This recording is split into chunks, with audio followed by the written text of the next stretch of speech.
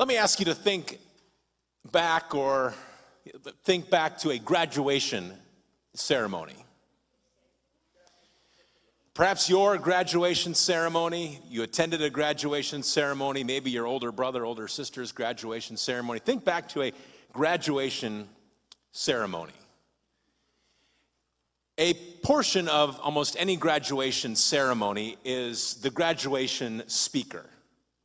I mean, we usually have people that are like the valedictorian or someone from the graduating class speak. That's not who I'm speaking about. I'm thinking about when they bring up a teacher or administrator or special guest to speak to the graduating class. Now, if you can remember, if you are a graduate of high school or college and you can remember who the graduation speaker was at your graduation, you're ahead of most. Now, if you can remember something that they actually said, you would be in a very small percentage. Why do we have the graduation speaker? We have the graduation speaker because supposedly it's somebody who has been there, done that, has some valuable life experience, and they want to pass knowledge along to the new graduates. And it would most likely be some sort of theme: you can do it, you can make it, hard work.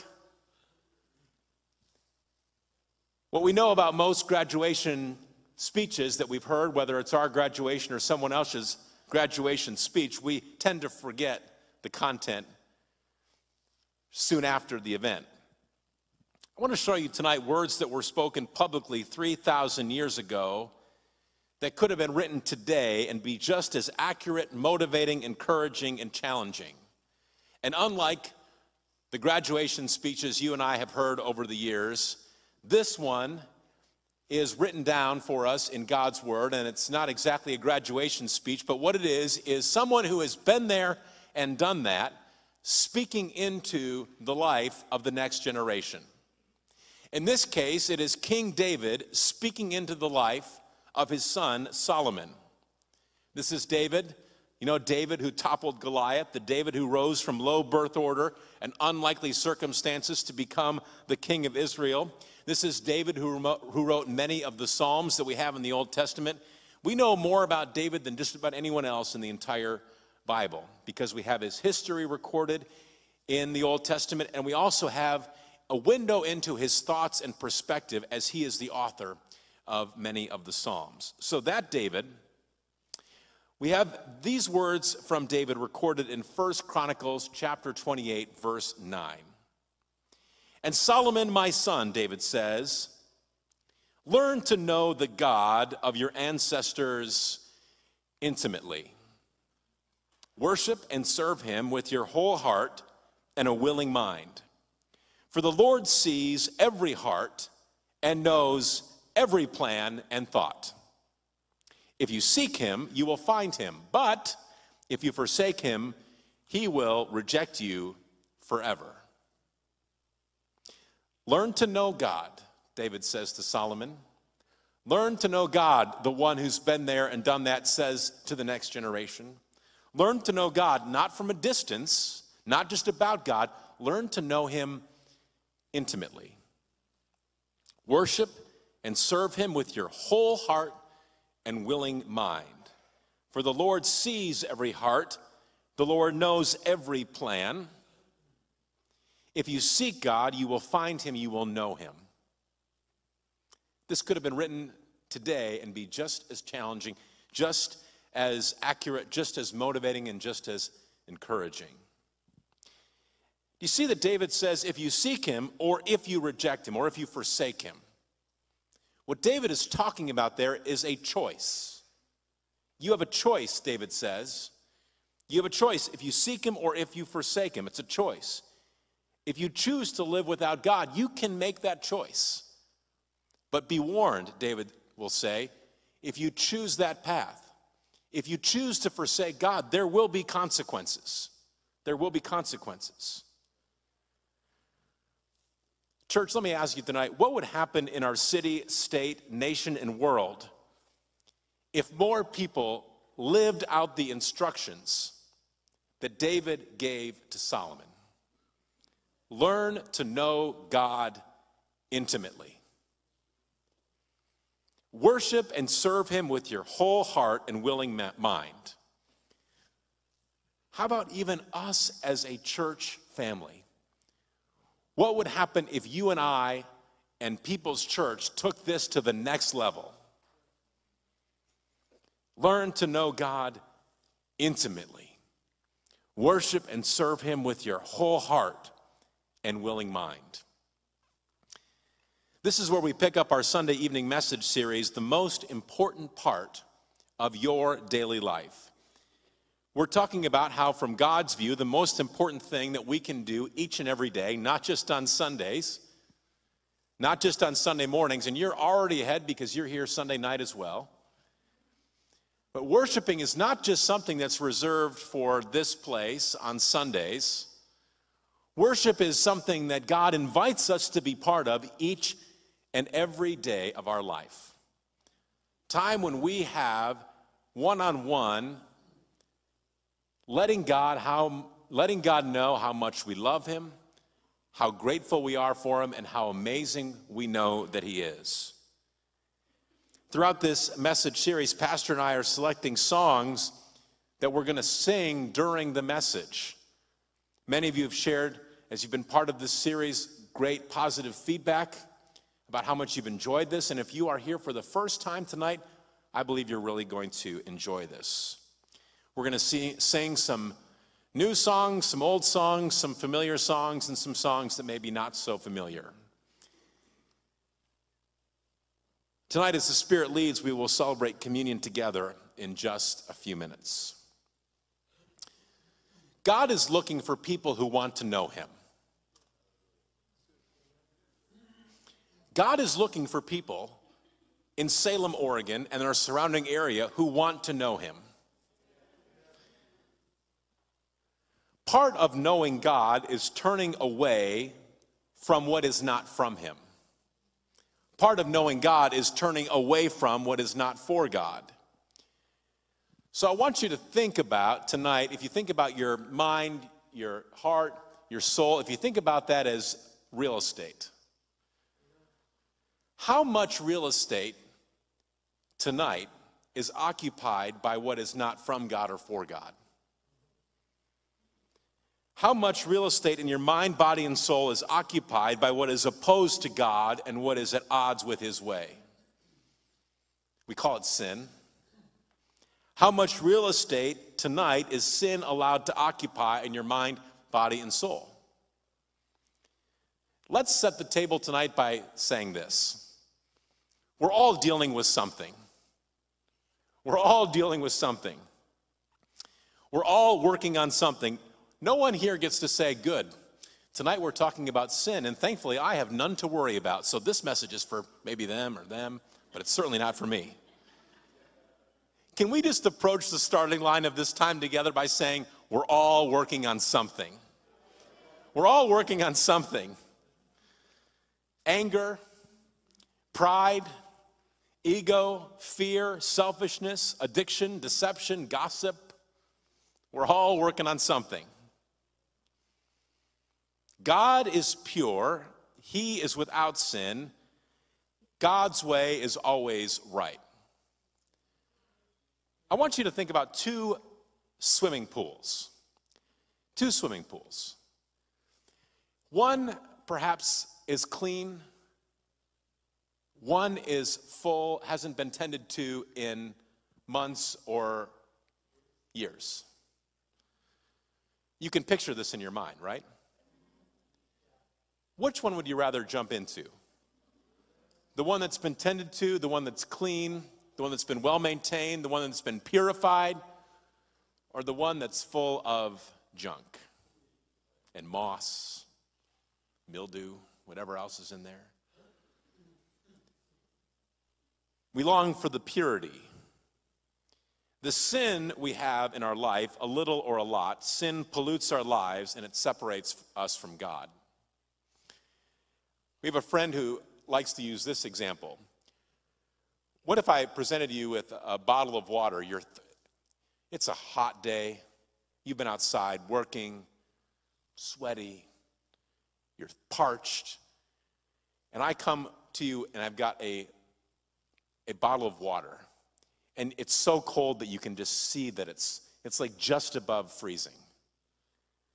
It's so cold and it looks so good, and I offer you this bottle of water and I say, I want to offer you this drink.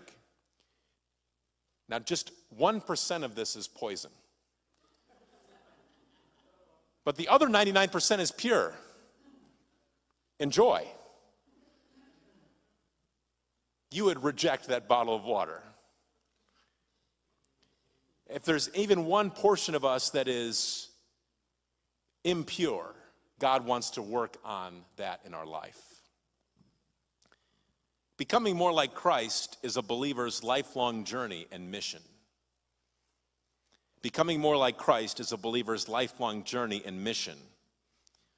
And part of becoming more like Christ is separating ourselves from sin. You and I, the moment that we receive Jesus Christ as our Lord and Savior, our sins are forgiven. We're made new. We're restored in the eyes of God. But if we've been a Christian for even 1 minute, we know that even though we've been forgiven, separating ourselves from sin is a lifelong journey. The Apostle Paul, in a letter to the church in Ephesus after the death and resurrection of Christ, as the early church is gaining momentum, Paul, in this letter to the church in Ephesus, Paul gives us this great description of identifying any real estate in our soul that's occupied by sin like anger, pride, ego, fear, addiction, something else, and allowing the Holy Spirit to take over that space. Check this out with me. Ephesians chapter 5, beginning in verse 18. Paul writes this, "Don't be drunk with wine, because that will ruin your life. Instead, be filled with the Holy Spirit, singing psalms and hymns and spiritual songs," we're going to do that in just a moment, "among yourselves, and making music to the Lord in your hearts. And give thanks for everything to God the Father in the name of our Lord Jesus Christ. And further, submit to one another out of reverence for Christ." There is spiritual garbage that has the potential to ruin our lives. And here Paul singles out alcohol. Using alcohol to numb the pain, escape the problems, relieve the stress, needing alcohol to make it through the day. Many of us would say we've had a moment when we realize that if we continue down a path, embracing or indulging what is not from God, we realized it would ruin us. So instead of allowing or permitting that sin to occupy real estate in our mind, body, and soul, Paul says, be filled with the Holy Spirit. Very simply, remove what will ruin your life and be filled with the Holy Spirit. Remove what will ruin your life and be filled with the Holy Spirit. Now, it's so interesting that Paul grabs the example of alcohol, because dating back to ancient times, alcoholic beverages have been referred to as spirits. Spirits. Anyone who has been filled with those kind of spirits, you probably have a story of the negative consequences that resulted. You drove when you should not have been driving. You got angry and broke something or hurt someone. You went to bed with someone and regretted that choice in the morning. You called your ex-girlfriend at 2 in the morning. Or worse yet, you called your boss at 2 o'clock in the morning. The point is this: being filled with those kind of spirits has an impact on our outward actions. Something happens to the mind, body, and soul when filled with spirits that cause drunkenness. When we remove what will ruin our life and fill that space with the Holy Spirit, look at what happens. Verse 19, we will praise and worship God. Verse 20, we will thank God for all things. Verse 21, we will live a life submitted to Christ. The prophet Isaiah describes what happens in a powerful encounter he had with God. In this encounter, Isaiah says he saw God sitting on a throne wearing a robe that filled the temple. Isaiah saw winged heavenly beings called seraphim surrounding God.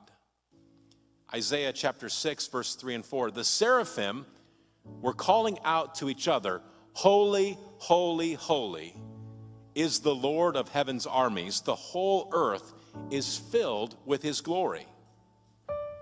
Their voices shook the temple to its foundations, and the entire building was filled with smoke. So here is Isaiah in the presence of the Almighty God. Watch Isaiah's reaction to being in the presence of a pure, holy, and righteous God. Verse 5.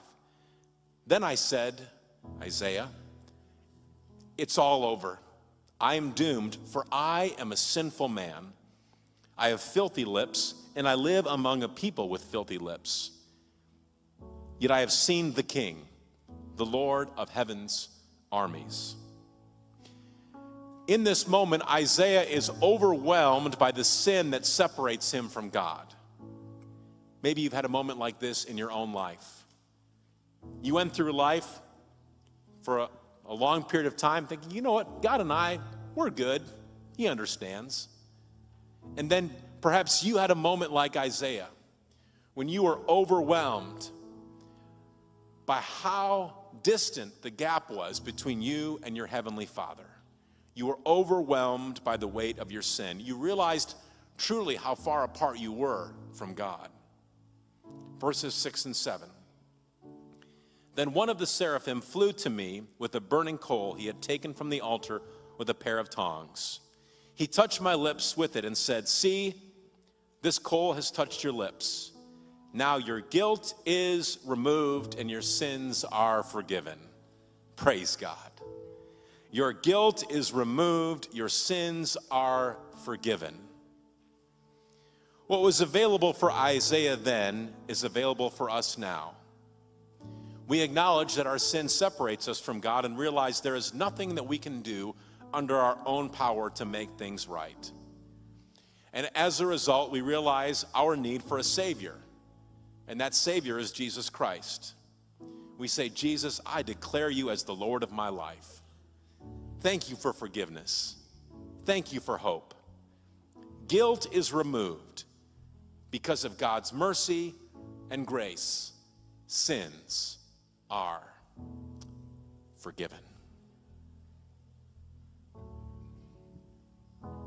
Thank you.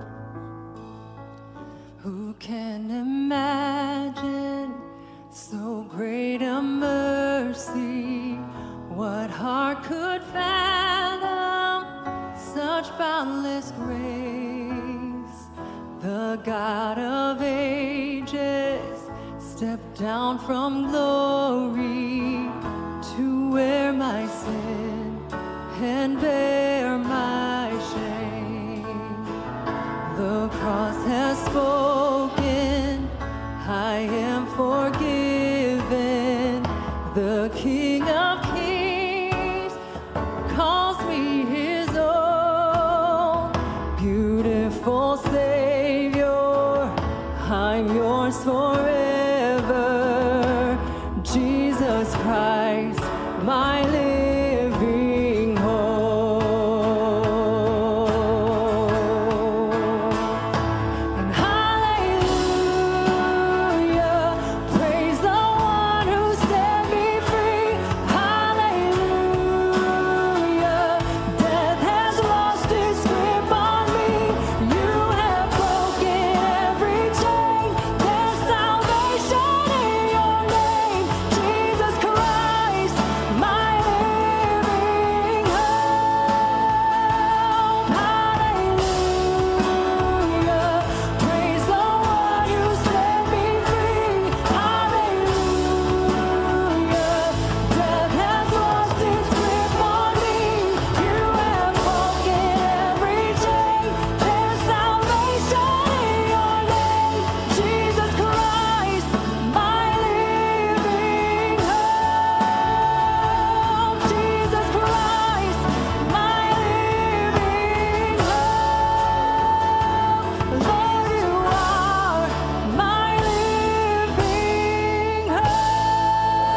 Hallelujah.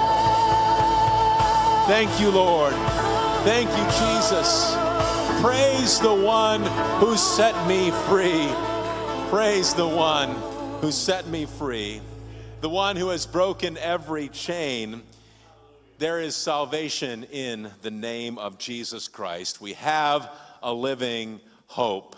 We're so thankful that in the moments when we realize how far the gap is between us and our Heavenly Father, that's not the end of the story. In that moment, we realize how much we need a Savior, and our Heavenly Father loves us so much that He sent one. He sent His Son, Jesus Christ. A few weeks ago, we talked about how the word ministry is very much connected to the word response. We see a person in need, the Spirit seeks to our soul, so we respond, we minister to the person who is in need. The early church, the first followers of Christ, they knew their ministry was first to the Lord. They understood that God loved the world so much that He sent His one and only Son, Jesus Christ. Because of what God did for them, they responded with worship, prayer, and fasting. Look with me at Acts chapter 13, beginning in verse 1. One day, as these men were worshiping, the Lord and fasting, the Holy Spirit said, as they were worshiping, as they were ministering to the Lord, that's when the Holy Spirit spoke to them. Appoint Barnabas and Saul for the special work to which I have called them. So after more fasting and prayer, the men laid their hands on them and sent them on their way. So Barnabas and Saul were sent out by the Holy Spirit. Did you catch what happened here? As these first followers of Christ were worshiping, it was impressed upon them to send out Barnabas and Saul. So what did they do? They sent out Barnabas and Saul. They were responding to God because of what He had done for them, and in return, God responded to their worship. God's response was to raise up Barnabas and Saul.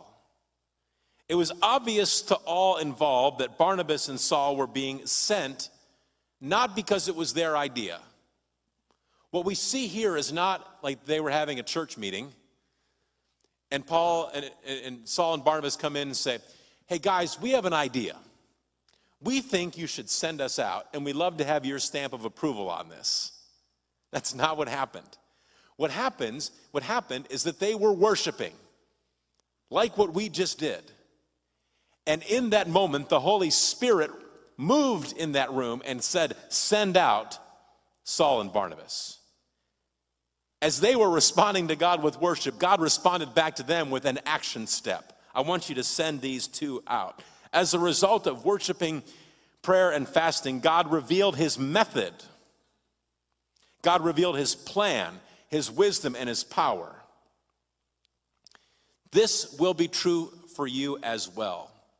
Through your response to God, your worship, your prayer, your spiritual discipline, God will reveal to you His method, His plan, and His wisdom and His power. We're about to sing a song called Wherever He Leads, I'll Go. Wherever He leads, I'll go.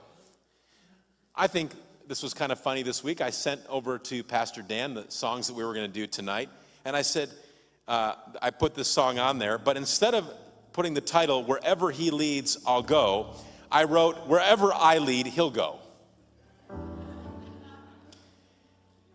And a few minutes later, Pastor Dan responded to me by email, and he goes, Pastor Tom, I just want to double check. I have searched the archives, and I cannot find a song that goes by the title, Wherever I Lead, God Will Go. And I said, Dan, that's a good check, a good catch. If we have a song that goes by the title, Where I Lead, God Goes, we should remove that from our library immediately. Because that's not how God designed it. The joy and peace that God wants to experience is linked to this concept. Where God leads, I'll go.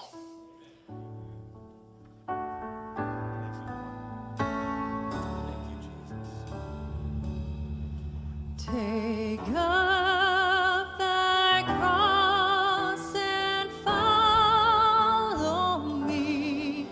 I heard my master say, I gave my life to ransom thee. Surrender your all today. Wherever he leads, I'll go.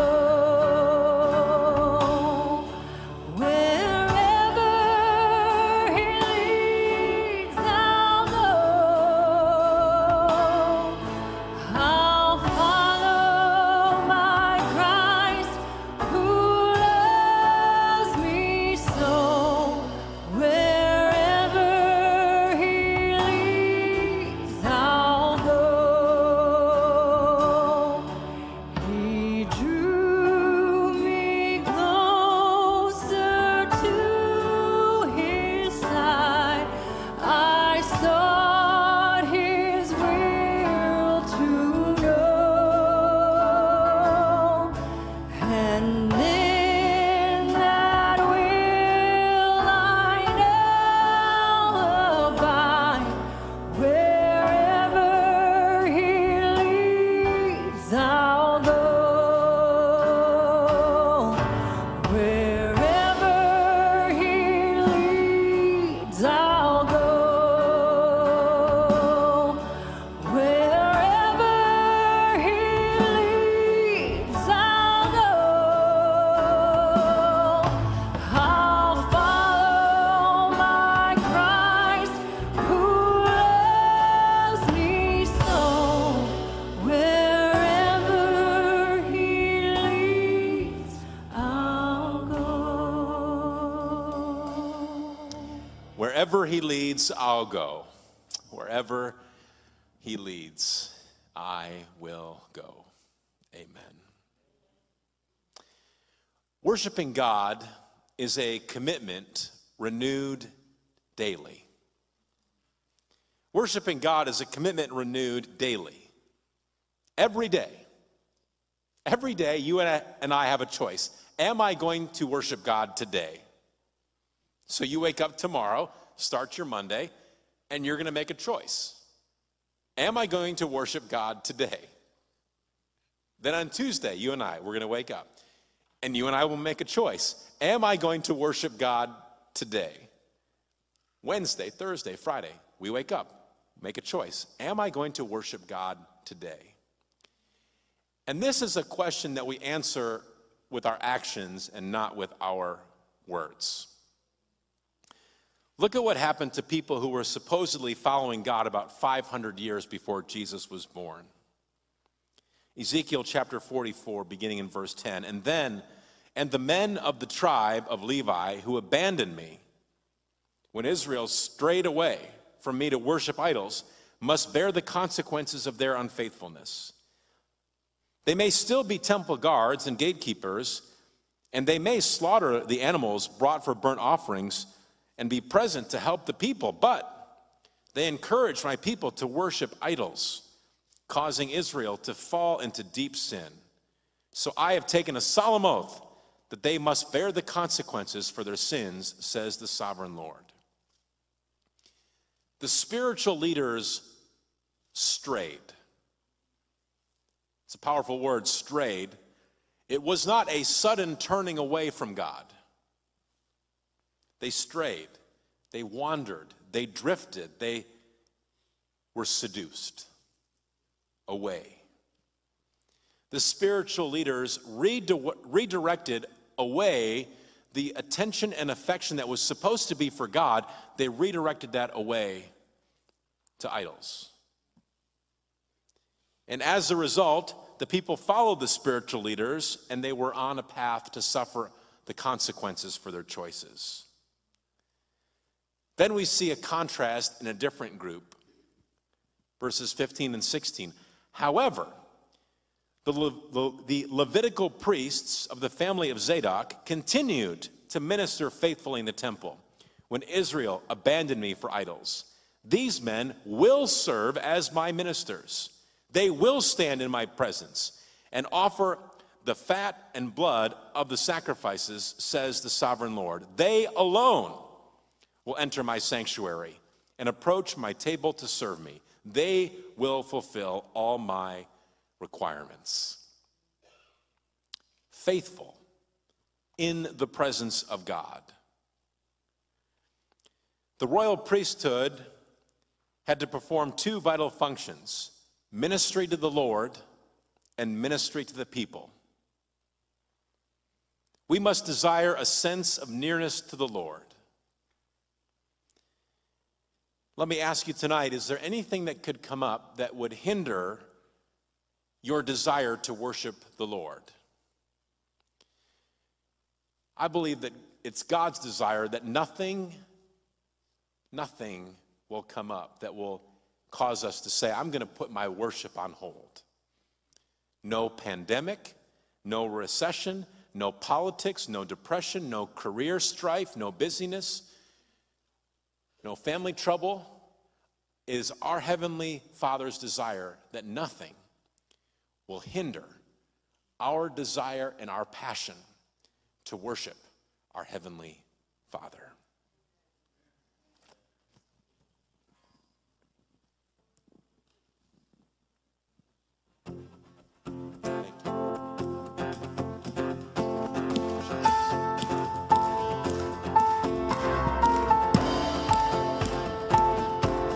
You called out into darkness. You reached out to save us. You conquered the grave. You crossed the divide. Lost in our sin, you made us alive. How can we ever hold it inside? We can't hold back, and we're gonna lift you higher, higher. Hearts burning bright like a fire, fire. Voices unite, make it louder, louder. We're never gonna stop singing. Ooh, never gonna stop. Higher, higher. Hearts burning bright like a fire, fire. Voices unite, make it louder, louder. We're never gonna stop singing. Ooh, never gonna stop singing.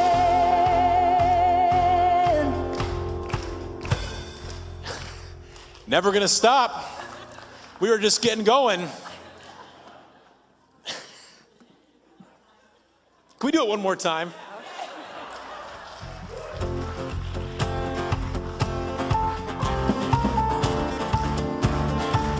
You called out into darkness. You reached out to save us. You conquered the grave. You crossed the divide. Lost in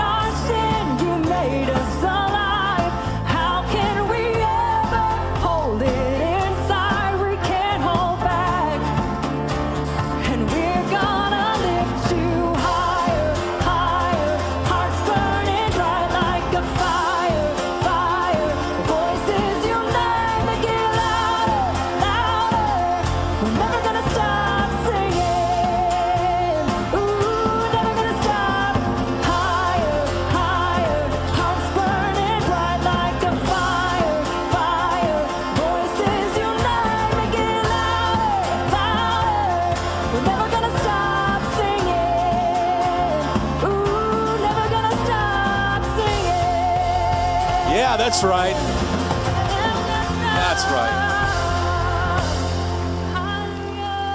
We're here to declare that nothing is ever going to stand in our way. Whatever the world could possibly throw at us, it's not going to stop us from singing about how much we love God, how thankful we are for him, how amazing he is, how awesome he is.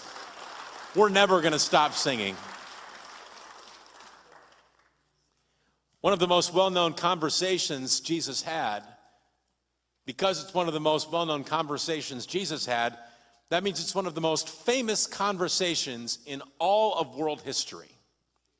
One of the most famous conversations in all of world history is a conversation that Jesus had with a Samaritan woman at a well. In that conversation, Jesus says this to the woman: "The time is coming.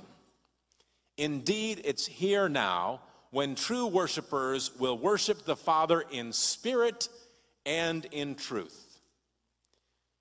The Father is looking for those who will worship him that way.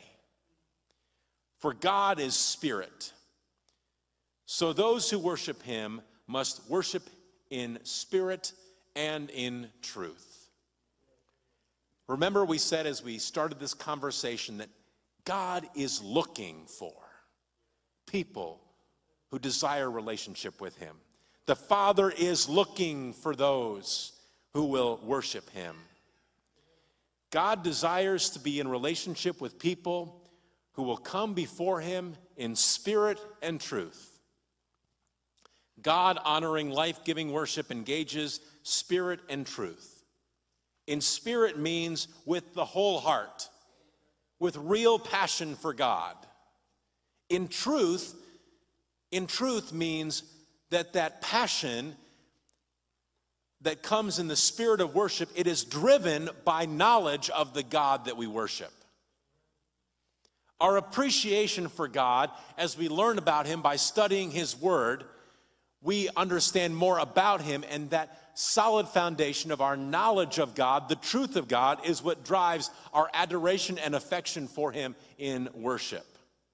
The more we know about Jesus, the more we realize his love, grace, and mercy. Have you ever noticed that sometimes with people, the more you know about them, maybe that causes some tension in the relationship? The more you know about a person, the more you know about their faults, the more you know about their troubles, the more you realize their imperfections. Isn't it amazing that the opposite is true when we think about Jesus? The more we know him, the more we realize how perfect he is.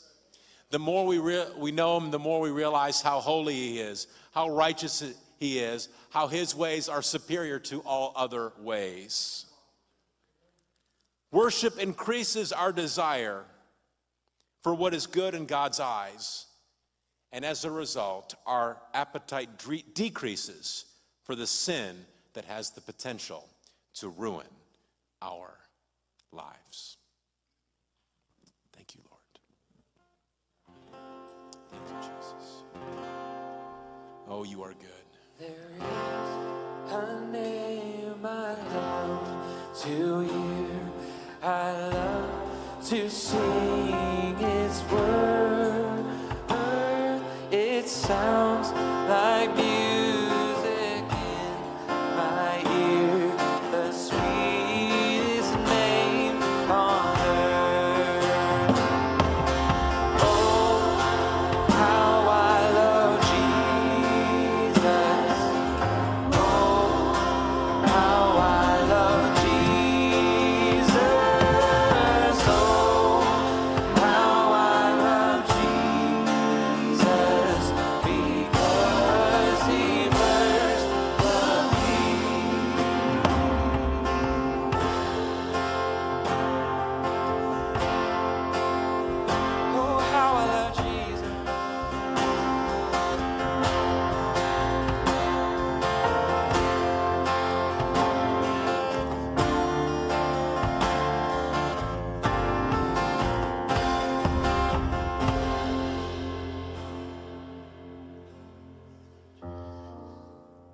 Thank you, Jesus.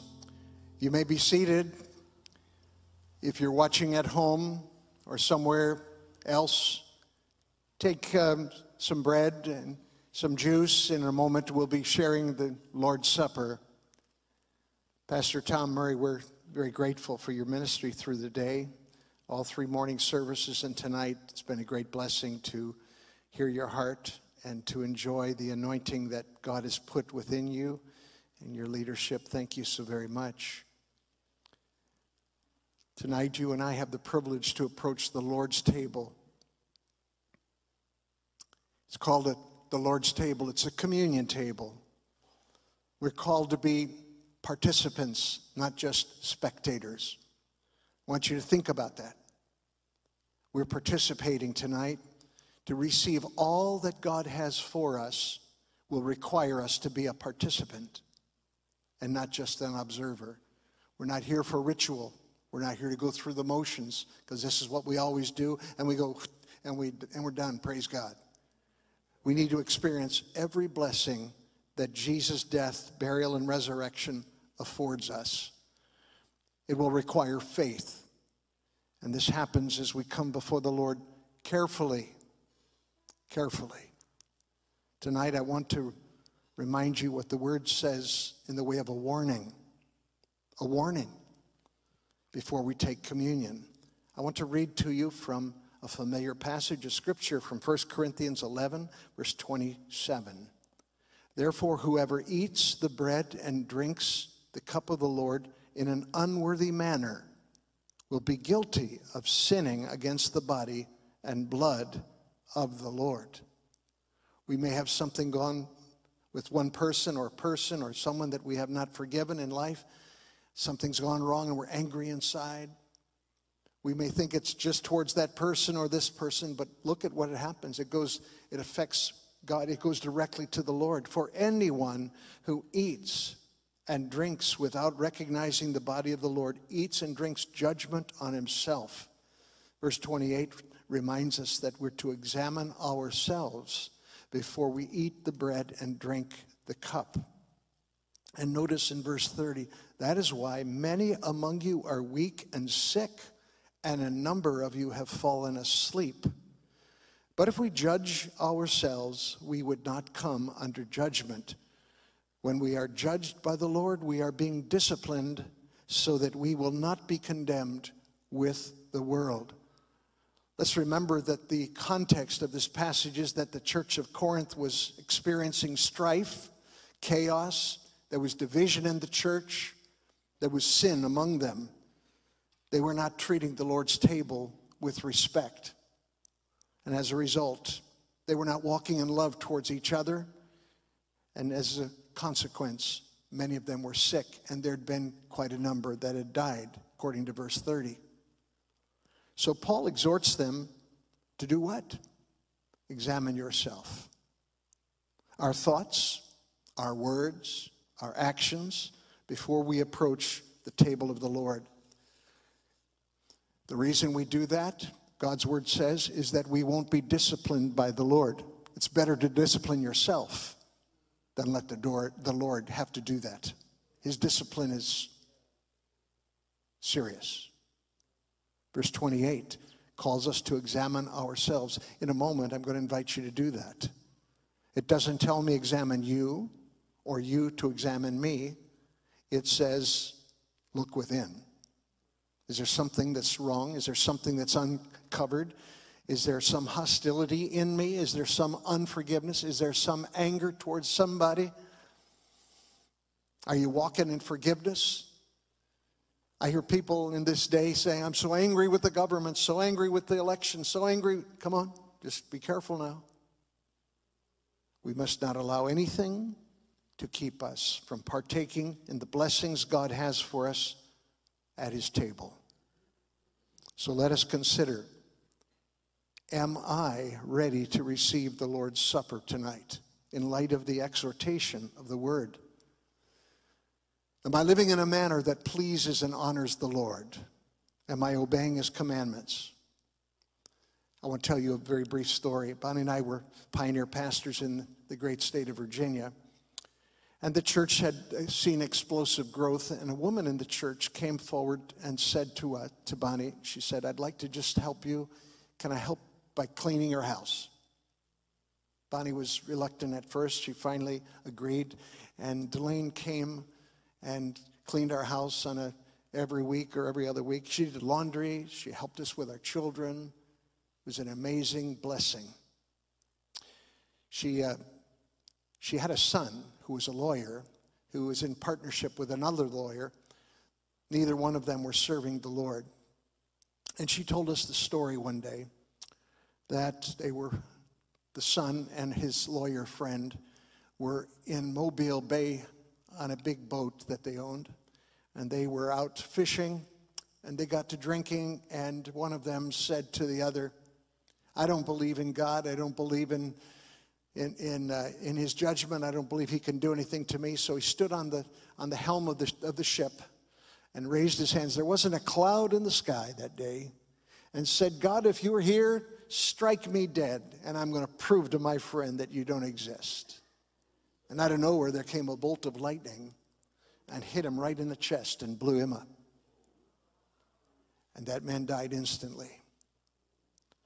All I could think about when I heard that is, how dumb is it to bait the living God by carelessness or carnality and think that it's going to work for you. The communion table tonight is a place of blessing, but the word makes it clear it's also a place of judgment.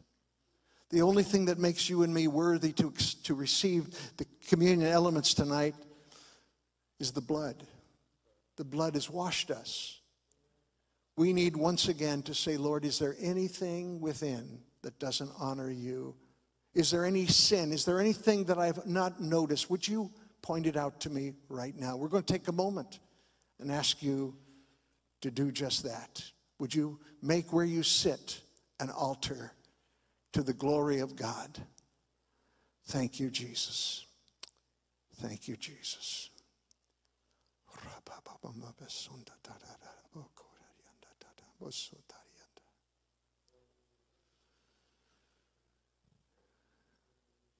Spirit of God, thank you, Jesus. Show us our lives the way you see them. Reveal, Lord, your presence, what you see about us tonight.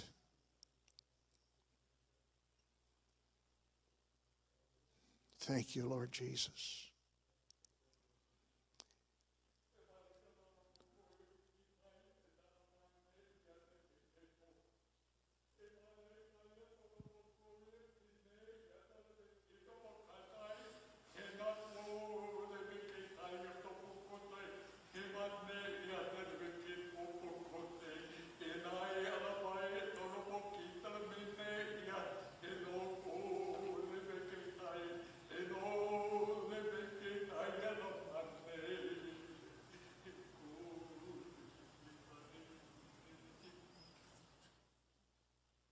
The end of all things is coming soon.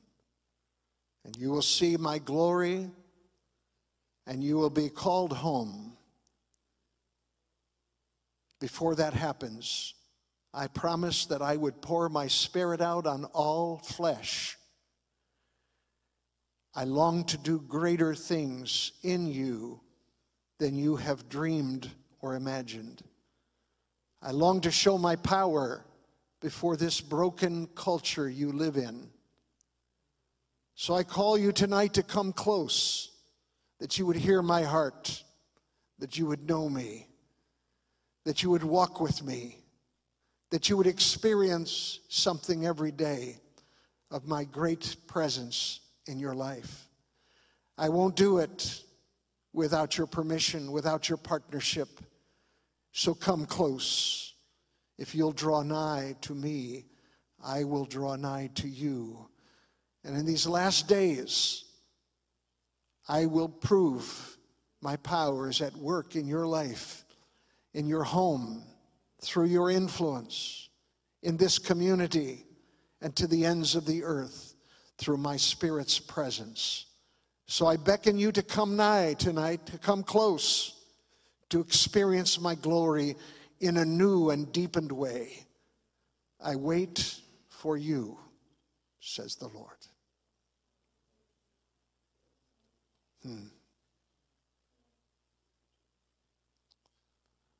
The message of tongues and interpretation of tongue comes because God is wanting to speak clearly and directly to our hearts.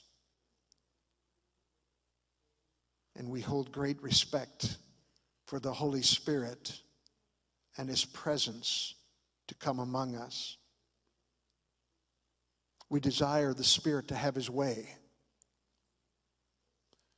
So as we have paused for these moments, I pray that you have spoken with the Lord and invited Him to come close. Thank you for cleansing us, Lord, purifying us. We all have some level of debris on our minds and our emotions, in our remembrances of things that have happened. Take those things, Lord, and turn them for kingdom gain.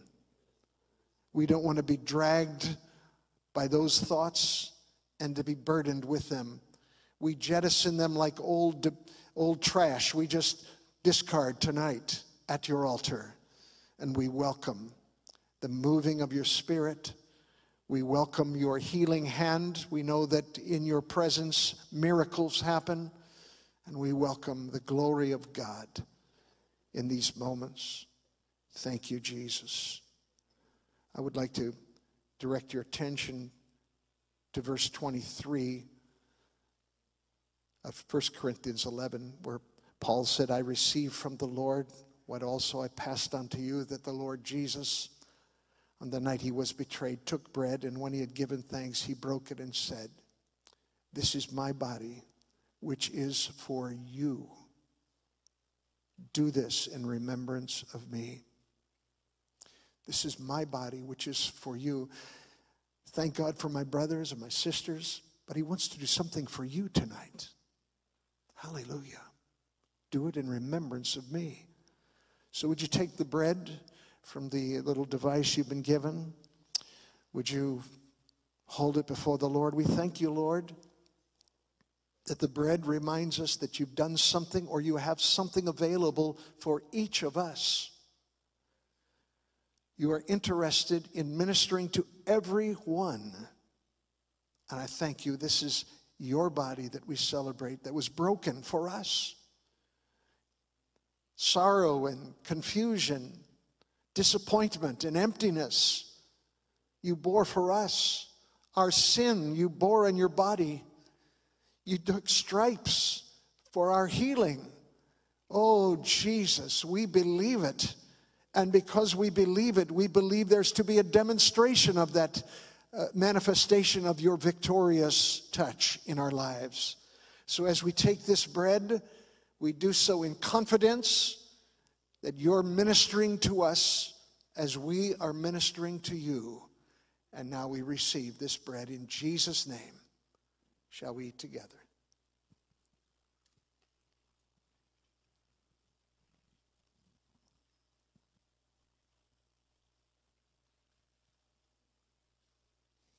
When he had given thanks, he said, this is my body, which is for you. Do it in remembrance of me. In the same way, after supper, he took the cup, saying, this cup is the new covenant in my blood. Do this whenever you drink it in remembrance of me. I remember what Jesus did. I never want to forget. I want to remember every day of my life what Jesus has done for me, and to live in humility, gratitude, and profound awareness of his goodness.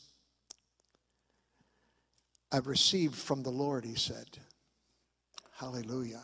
You and I have received from the Lord. The songwriter said, pardon for sin and a peace that endureth.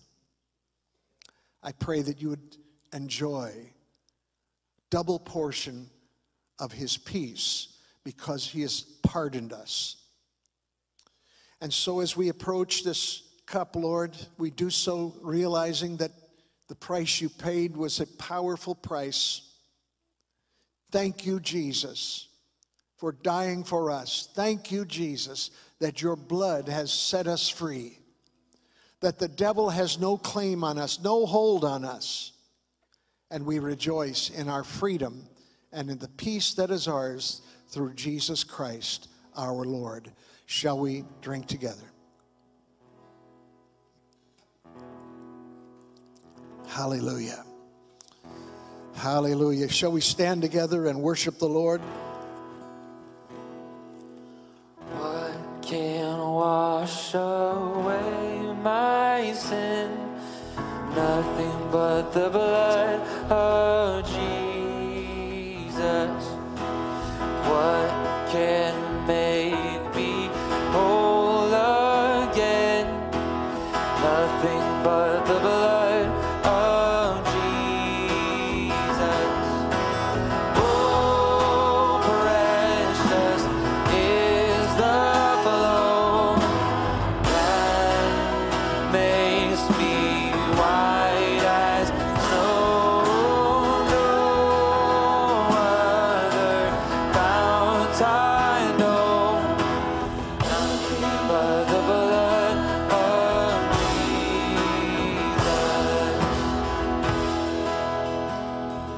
Jesus. Blood of Jesus. There's nothing else that has the power to wash our sin white as snow, to purify us and restore us. Worship team, would you just continue to play a little bit as we prepare for the last song of the evening? Guys up top, if you wouldn't mind just for in these closing moments, lowering the lights in the sanctuary as we take one last moment here to reflect and respond to what the Holy Spirit has been up to in our hearts and our minds tonight. I'm just going to encourage you right now to have this continued moment with you and your Heavenly Father. As we launched into this conversation tonight, this message, we talked about the real estate of our mind, our heart, and our soul. Reflecting on the question, how much real estate have we actively or passively allowed to be occupied by sin? How much real estate have we said, you know what, God, you can have this much, but this little area here or this big area, I'm holding that back from you. I know as I prepared to take communion tonight, God spoke to me about some very specific things. And I believe that's true for many of us tonight. So as we begin to sing this closing song tonight, I'm going to invite you. And for some, this may be a step of boldness. If you have something that you want to come and lay at this altar tonight, this would be a time that you could do that. This would be a time that you can step forward, come down to this altar, and if you choose, that's why we have these benches at the front. It's a place for you to kneel and say, this real estate in my mind, my body, and my soul that I've allowed, actively or passively, to be occupied by sin, I'm going to surrender that to you, Father. Asking you to take that area and fill it with your Holy Spirit. Because, Father, I want all that you have for me, and I want nothing to hold me back. So like I said, I believe that God is working in minds and hearts all over this place. And as the worship team begins to sing this final song, step out. If you're somewhere in the middle of the pew, just say to the person next to you, excuse me, I need to go down to the altar. I have something to lay at the feet of Jesus tonight. And it's no one's business but you and your Heavenly Father. It's an act of strength Some might say to come forward is an act of weakness, but it is an act of strength to say, Father, I want you in this area. I'm laying it at my feet. The people who are already taking steps forward, they are taking a step of boldness, a step of strength, not weakness. And as the worship team begins to sing, you're invited to come and lay it at the feet of Jesus tonight.